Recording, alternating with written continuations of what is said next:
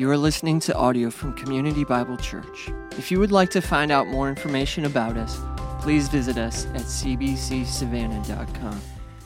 If you have a Bible, go ahead and turn to 1 John chapter 2.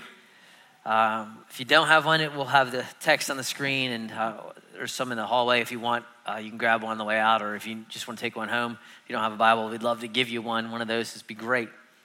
One of the many animals at the Fowler Petting Zoo, it's not the, we got dogs and cats and angelfish and everything else, is a beautiful California king snake named Moo. And I know some of you are like, snakes, ooh. I'm one of those guys that's like, ooh, snake, you pick it up and like it. So don't kill snakes, please. They're good. They kill rats. Kill rats, don't kill snakes. Right? That's my. But before we got Moo, there was questions. Snakes in the house. What if the snake gets out? Of course, my response is snakes never get out. That doesn't happen. I mean, they don't have hands. They can't open glass containers and open. They're not Andy Dufresne digging through the wall of the cage trying to escape. And so there was promises made and encouragements and assurances. Snakes cannot escape until they do. And so Moo has been on the run down in Mexico, I think by now, somewhere for about a week and a half. All my assurances and promises that snakes can't get out weren't so good. And there's certain things in life that you just want assurances on. The snake won't escape. That when you go to start your car in the morning, that it's going to start. That when you go to use the debit card at the Publix, that it's gonna work. Not going to say insufficient funds. That when you're coming in for a landing, that you hear those landing gears go down. You're like, yes, that's good, right? There's good assurances. And for us as people, probably the greatest assurance that we need is the assurance of our hope in Christ, the assurance of our salvation, right? Because this is your eternity. This is not a snake. This is not a debit card. This is your eternity. Another way you might say it is, how can we know that we know God? How do you know? Can you know? Right? That's the question John is going to answer for us today. Because look, doubt is common. The enemy of your soul wants to discourage you. He wants to keep you down. He just does. Because if he keeps you discouraged and hopeless and woe is me and I don't know and all, then you are not useful because you're always worried. And God wants us to have comfort and peace, to know that we know him. How? That's what we're going to look at in our text today in 1 John 3, chapter 2, verses 3 through 11. And remember, this is a new series for us. We've called it That You May Know. And that's the reason why is because John gives his purpose verse in chapter 5. He says, I write these things to you who believe in the name of the Son of God, that you may know that you have eternal life. And there was some folks in these churches that John's writing to who had left and were really causing division and hatred and doubt. They were causing doubt and everything that John and the apostles had taught these churches, who Jesus is, that they knew God, bringing that all into question. And so John is writing to say, no, they are not true. This is true. And John knows because he knows Jesus better than anybody, so that you may know. And so today, really, we looked at the first week that you may know John, and last week that you may know forgiveness. Today is that you may know assurance. That you may know that you know God. How can you know? That's what we're going to look at today. And this is really a text that's designed for this. Because God wants you to know, and I want you to know, and Jesus wants you to know. And so John is going to give us just two ways, two big ideas for you today. How do I know that I know God? You look for these two things in your life. And I think as a pastor, the challenge for me is this. We got a lot of people watching online. We got a lot of people that show up on a Sunday. And I do not want you to be deceived. I don't want you to think that you know God because I go to church. I prayed a prayer. I got baptized. I'm in a community group. I do a lot of Christian stuff. I don't want you to think that's what it is, because Jesus gives a chilling words in the end of the Sermon on the Mount. He says, not everyone who says to me, Lord, Lord, will enter the kingdom. The one who does the will of my Father in heaven. On that day, many will say, Lord, Lord. That means they have good theology. They're calling Jesus Lord, right? They know the right answers. Didn't we do this in your name? Didn't we prophesy? Didn't we cast out demons? A lot of Christian activity. Significant. I've never cast out demons. In fact, if you call me up and like, hey, something's going on in my room, there's a kid floating and there's the head spinning around, they're spitting out pea soup. Don't call me. I don't know what I don't experience. Call Ghostbusters. Who are you going to call? Call Ghostbusters. I don't know. But these folks, he says they have Christian activity. They got good theology. He says, but I never knew you. I never knew you. Right? So it's not about knowing about who God is. It's not about knowing about these facts. And there's something deeper. And I want us to know that we know. Because I remember growing up in the 80s, and some of you remember this. They had these rapture movies. Did anybody remember these rapture movies from the 80s? They freaked me out. I was scared to death all the time. I'd be at the Walmart. It was Kmart back then. They didn't have Walmart. I'd be at the Kmart or someplace with my mom, and all of a sudden, I wouldn't see her. I thought I missed the rapture. I'd be looking around. I thought, did I miss the rapture? What am I going to do? Do I need to run to the woods, Red Dawn, Wolverine? What do I need to do? I was constantly living in fear, and every night pray, Lord Jesus, come into my heart again, just in case you didn't come in the first time. Make sure you're there this time. I was constantly, because I don't want to miss the rapture. And then I would get scared because I'd be thinking, what if the rapture happens and my mom's driving and I'm in the back seat? What am I going to do? I mean, crazy stuff. Just fear. I don't know what assurance is. Not that. God wants us to have assurance, to know that we know him. So how can we know? He's going to tell us. Let's jump in. Let me read the first 3 verses because he's going to get right into it in verse 3. All right? And he just tells us right up front. And by this we know that we have come to know him. See, I didn't create the topic for today. He did, right? This is how we know that we have come to know him, that we keep his commandments, right? That we keep his commandments, if we keep his commandments. Whoever says, I know him, but does not keep his commandments is a liar, and the truth is not in him. But whoever keeps his word, in him, truly the love of God is perfected. By this we may know that we are in him. Whoever says he abides in him ought to walk in the same way in which he walked. So he jumps right in. He says, here's what I'm talking about. This is how you know that you know, right? And there's some significant grammar stuff going on here. So kind of let me unpack that for those of you who are like, oh, I hate grammar, but it is significant to understand it. He says, by this we know that we know. And anytime you see a repetition of a word in one verse, you should be like, okay, something's going on, right? He uses the word know twice. And know is one of those words that has just a kind of a broad scope, right? Even in English, right?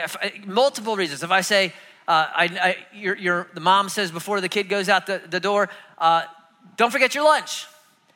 I know, Mom, which means they have the information and they will forget the lunch.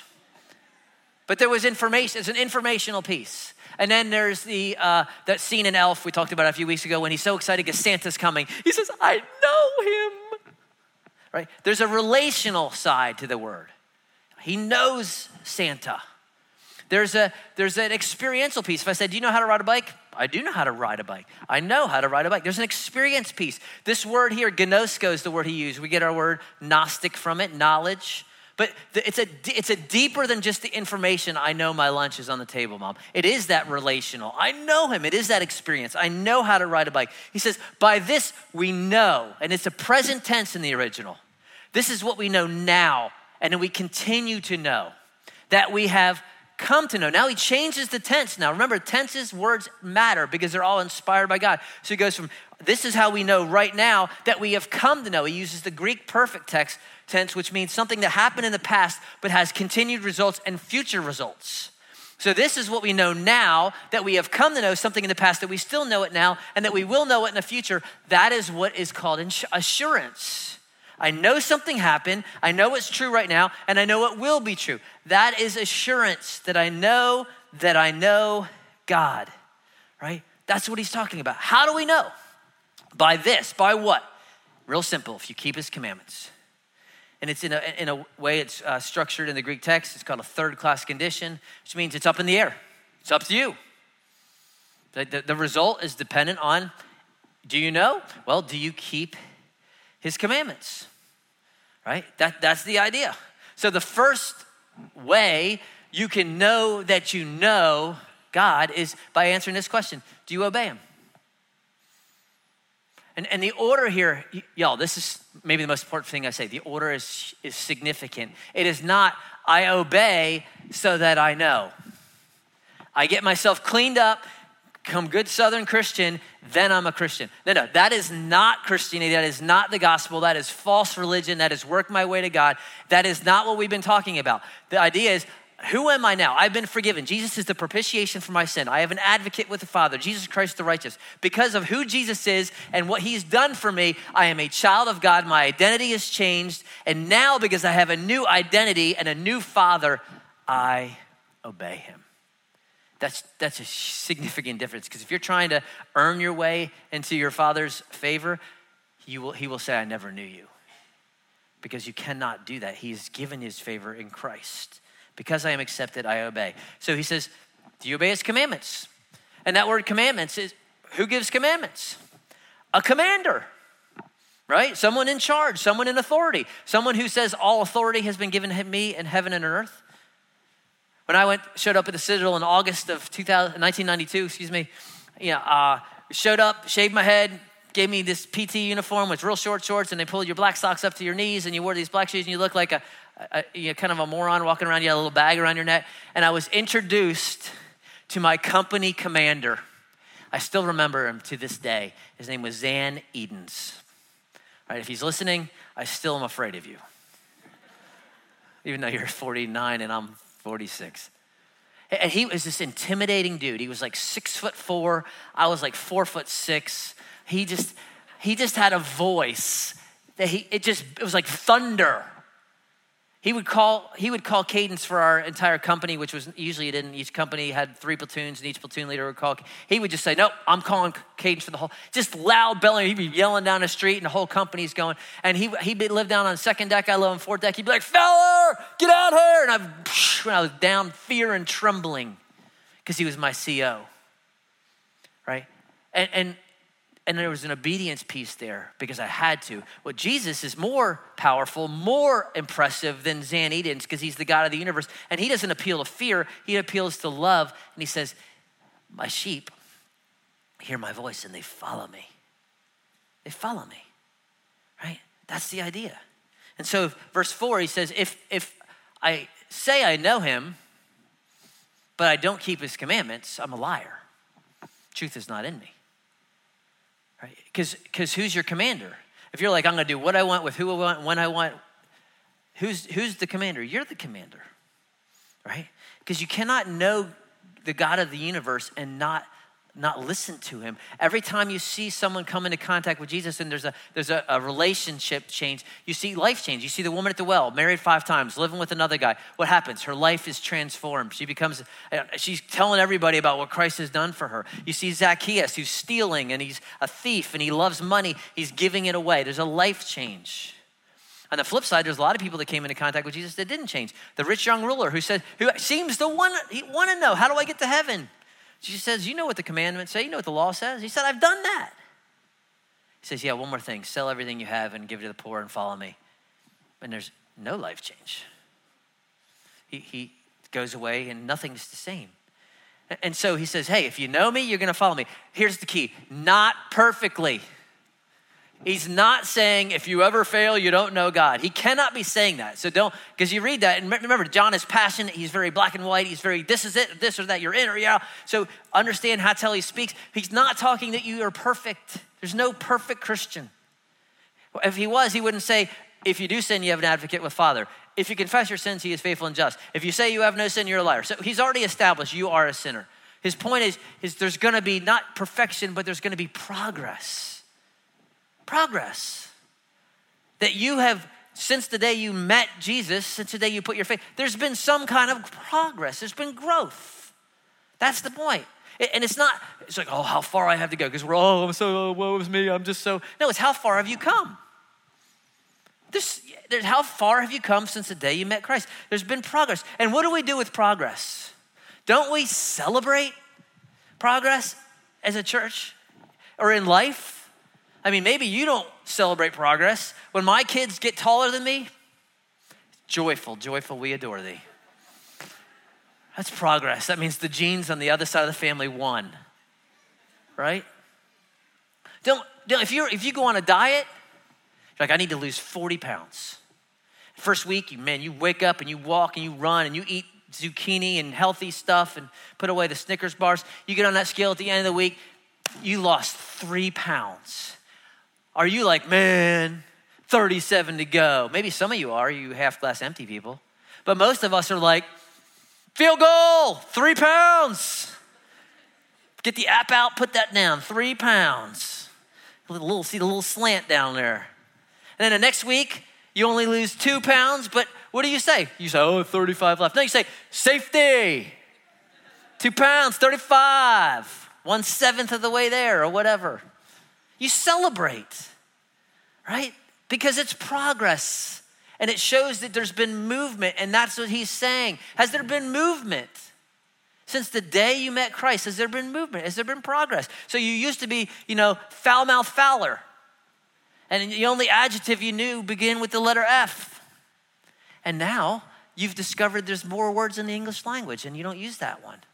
That's called progress, right? You used to be, someone texts something nasty to you and you're like, okay, I'll show you. And before you hit that send, you're like, ooh, that's going into a warehouse somewhere out in Nevada. I better, no. Delete. You would have sent that text 6 months ago, but there's been progress. You heard a sermon or you were encouraged, hey, you're a new follower of Jesus, you need to get baptized. You're like, I don't want to get on the screen. I don't want to get in the thing. But you feel like, no, I'm going to take that step of obedience. Progress. Celebrate. You heard a sermon on giving, sermon on serving. You're like, I'm a little timid. I don't know. We're a little tight. But you took that little step, just giving a little. It's progress. That's what we're talking about. Has there been a change? And we celebrate. And your Father, you need to know this. God is not... Your Father who is in heaven celebrates growth and progress. I mean, we do this as earthly dads, don't we? Your kid takes his first step. Man, are you like, you can't walk any better than that? Come on, you've been alive for like 10 months now and you've been watching me for 10 months and you can't do this? What does a dad do? Oh man, he's gonna be a running back. Did you see that? He was like, did you see that arm? That was a Heisman arm. That wasn't a falling on the front lower arm. He's going to be a star, that kid, right? First time he uses the potty, woo, yeah, touchdown. First time he gets a hit, first time he makes a shot in a basketball game, you got it on camera, you put it on Facebook, Instagram. This should go viral. It should be on Fox News. It should be on MSNBC. That kid made a shot. That's how we feel about our kids when we see progress. That's how your Heavenly Father sees progress in your life. He says, and it gives you assurance that you know God, right? It's huge. And this is his heart. This is why he says, whoever keeps his word, love this, in him truly, I love that adverb, truly, surely, write it down. The love of God is perfected, or it's completed. And I think here the idea, it's a little bit ambiguous. It could be God's love for us, our love for God. It could be both. I think it's our love for God is perfected. Not that it's perfect, but the idea is teleos, complete. It shows that it's the real deal. It's genuine. Why? Because you're seeing it. Right? You love God, so you follow him. Not perfectly, but in a complete way so that there's been proof. Because Jesus said, we looked at it earlier, not everyone says, Lord, Lord, will enter the kingdom of heaven. The one who does the will of my Father. There's obedience. Jesus says, if you love me, you'll keep my commandments. So it's perfected. And I think, to encourage you, I think our approach sometimes to sin is wrong. Not that we shouldn't be aware of it and be alert, be sober, be alert, your adversary, the devil, I get that. But I think we try to white knuckle, we fail and then we regret and we're never gonna do it again, and we have resolve. And I don't think the solution is beating ourselves up. I think our solution is actually just staying close to the Savior.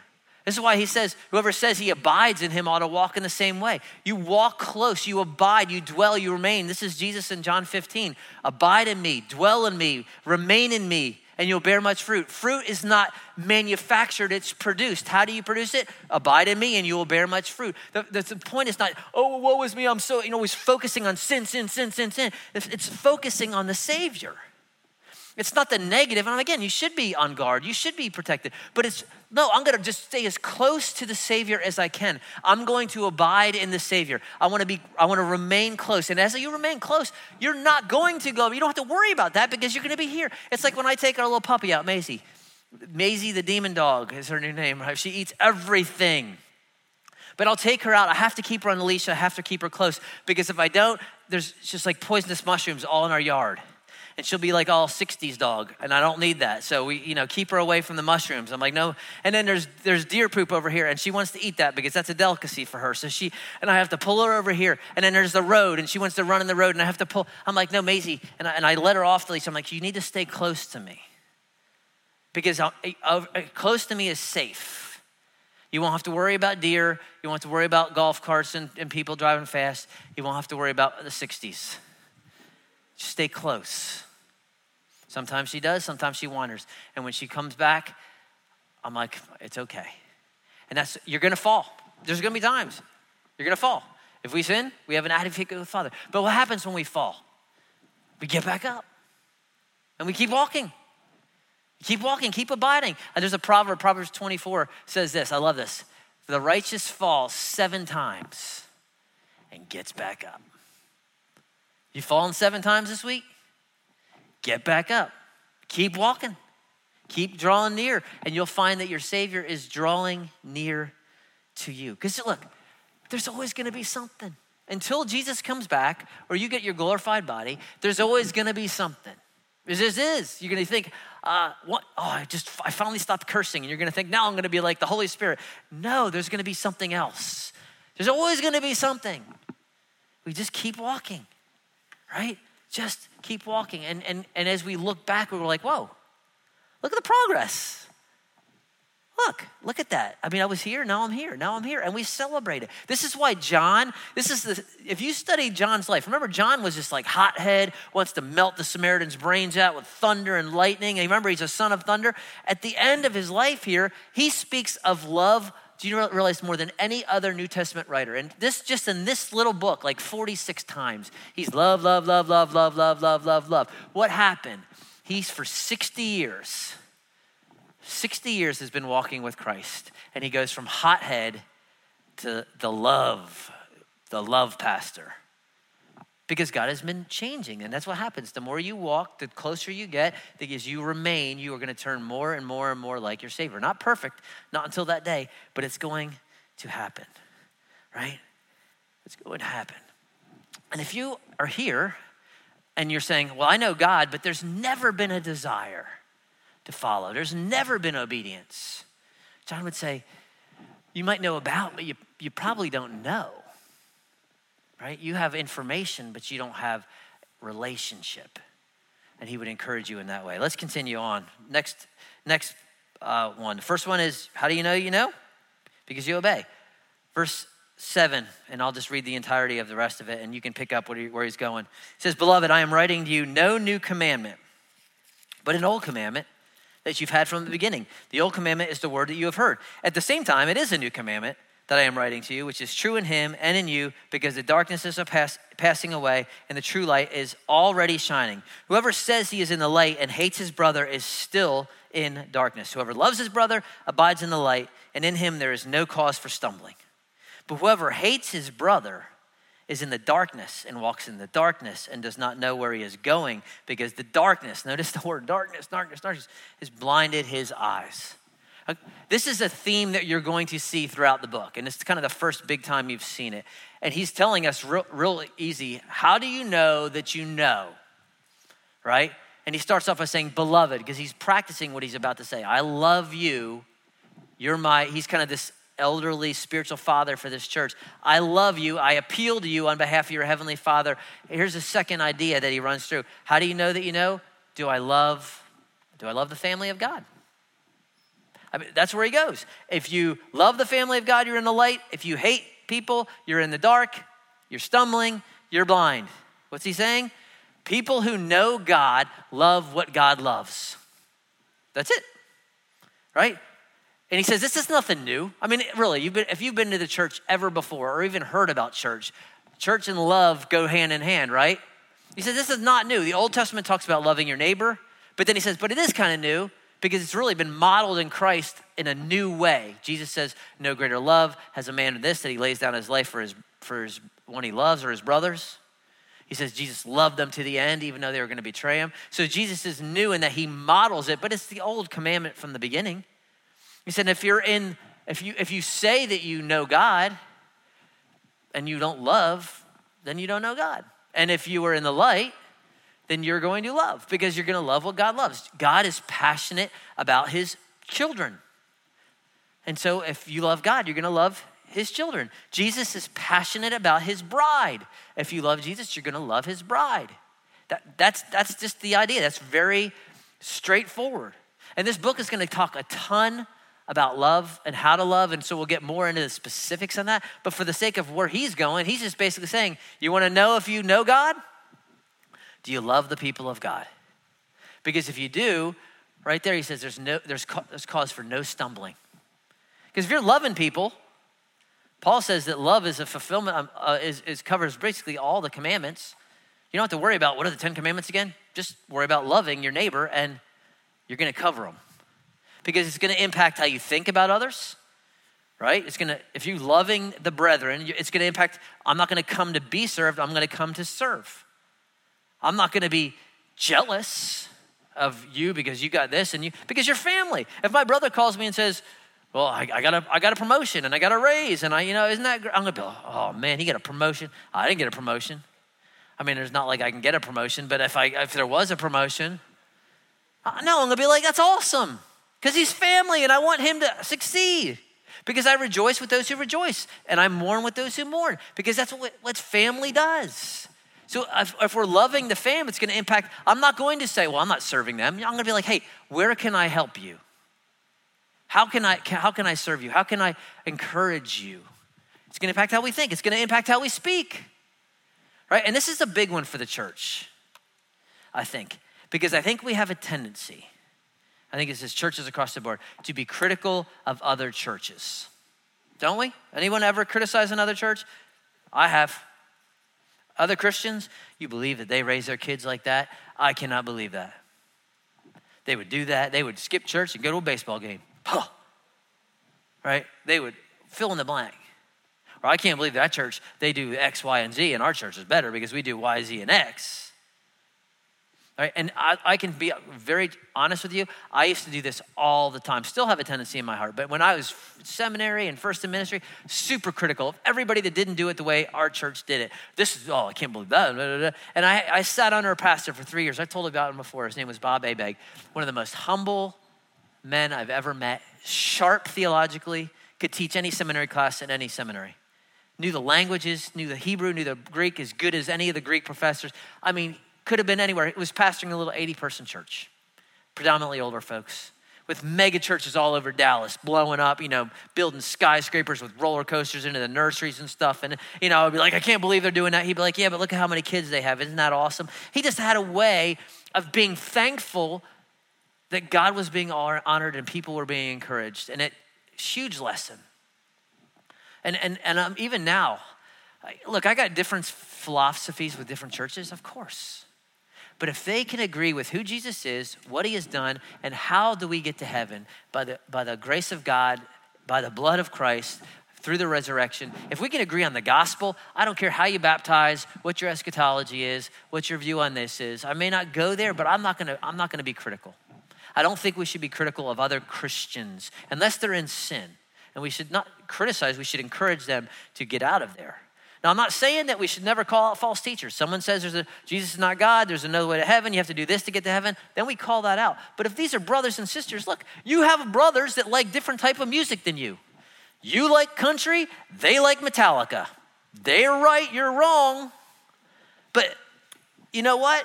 It's different for the family. So we need to just be cautious, right? Be cautious with who you criticize in the faith. We should be encouragers, not slanderers. We should be tearing down. I mean, even Paul to Philippians is like, hey, these guys are doing it wrong for the wrong motives, but I'm just rejoicing that Jesus is being worshiped and exalted. That's the model. And look, you might not agree with every decision that churches make. Do you agree with every decision in your family makes? I mean, who made that turkey? Who decided that? Right? Every Thanksgiving there's a fight on or something. All right, so that's what we do. Loving is going to impact your commitment. It's going to impact how are you going to stick together? Because what we see in the American church is, I can't believe they did that. They did that song. I'm gone. They made that decision. I can't believe that. I'm out.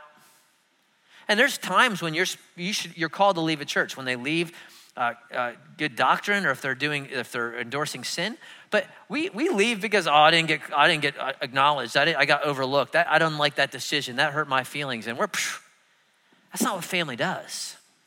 You're gonna get hurt inside the family. It just happens because Christians are sinful. But love overlooks sin, doesn't insist on its own way.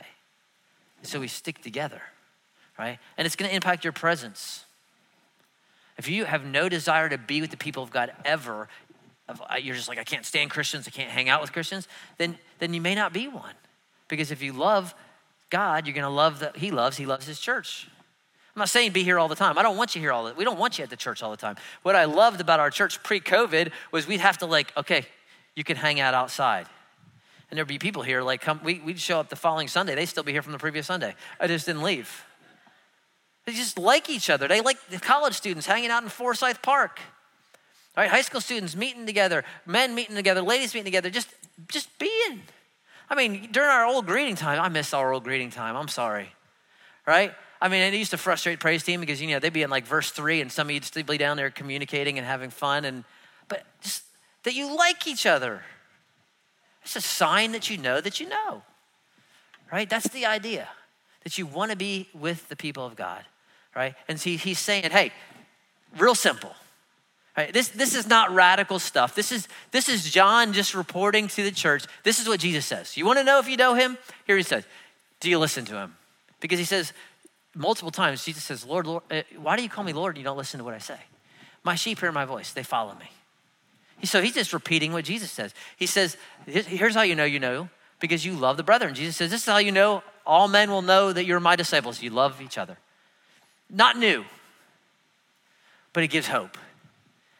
It gives assurance. And I don't want anyone to walk out of here thinking, I don't know. Jesus, you're praying the prayer 65 times a day because you're scared that you maybe didn't stick. Is Jesus really in my heart? I can't tell. Do you follow? Do you have a heart to follow? Has there been progress? Has there been any kind of life change? That's what Jesus said. Hey, this is proof my spirit lives in you. And you have a new desire. You desire to love the people of God, to serve them, to care for them, to be with them.